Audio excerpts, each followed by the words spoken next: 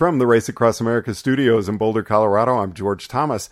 We are currently on the line with Tony Musorafite's crew chief, Ellen Kirk. They are out in the desert making their way, I believe, toward Brawley or possibly past Brawley. I don't know. Nope. We are heading to Brawley now. That is awesome.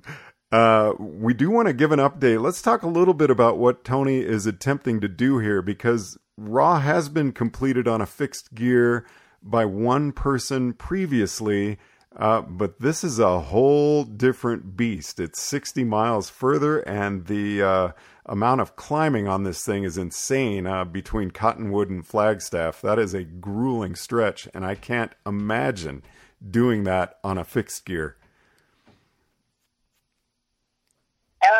Yeah, although with the fixed gear, as long as you have the right ratio, climbing's not the issue. It's the descent. Is the hard part. And we watched him. He went down Montezuma, and that's a 10-mile descent. And he did as well as any rider with gears. And that's what happens when you are pretty much a fixed gear expert. Tony doesn't ride anything anymore except fixed gear. So you were telling us earlier about some of the problems Tony had last year, and it was really due to dehydration. How are you staying on top of that, and how is he acting toward the crew? Is he doing what you ask him to do?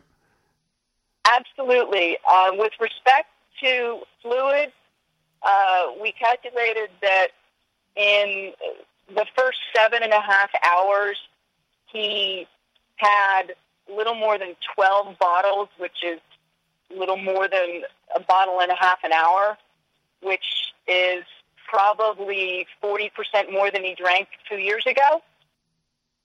And as for his acknowledging that he has to follow the crew, I was talking to him on the radio, and I said, okay, I've got half a peanut butter sandwich for you. I had just given him a goo, and he said, no, I don't want it. And I said, okay, well, a goo is 100 calories. So what would you like in addition to that? And he said, half a peanut butter sandwich. Now, not kissing up and not over-complimenting, but Tony is very fortunate to have you as his crew chief. And I know that you're going to be able to handle any conflicts that happen to arise during this event. Well, I have some experience with this, but he's being much, much better.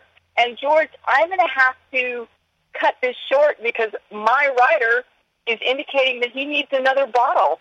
Perfect. I am going to let you go. Sounds like he's doing great. We're going to be catching up with you first thing in the morning. All right. Thanks, George. Have a good night, Ellen. Best to Tony. Bye.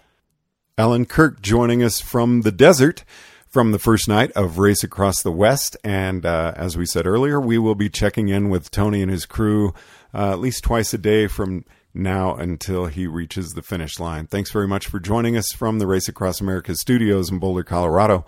I'm George Thomas.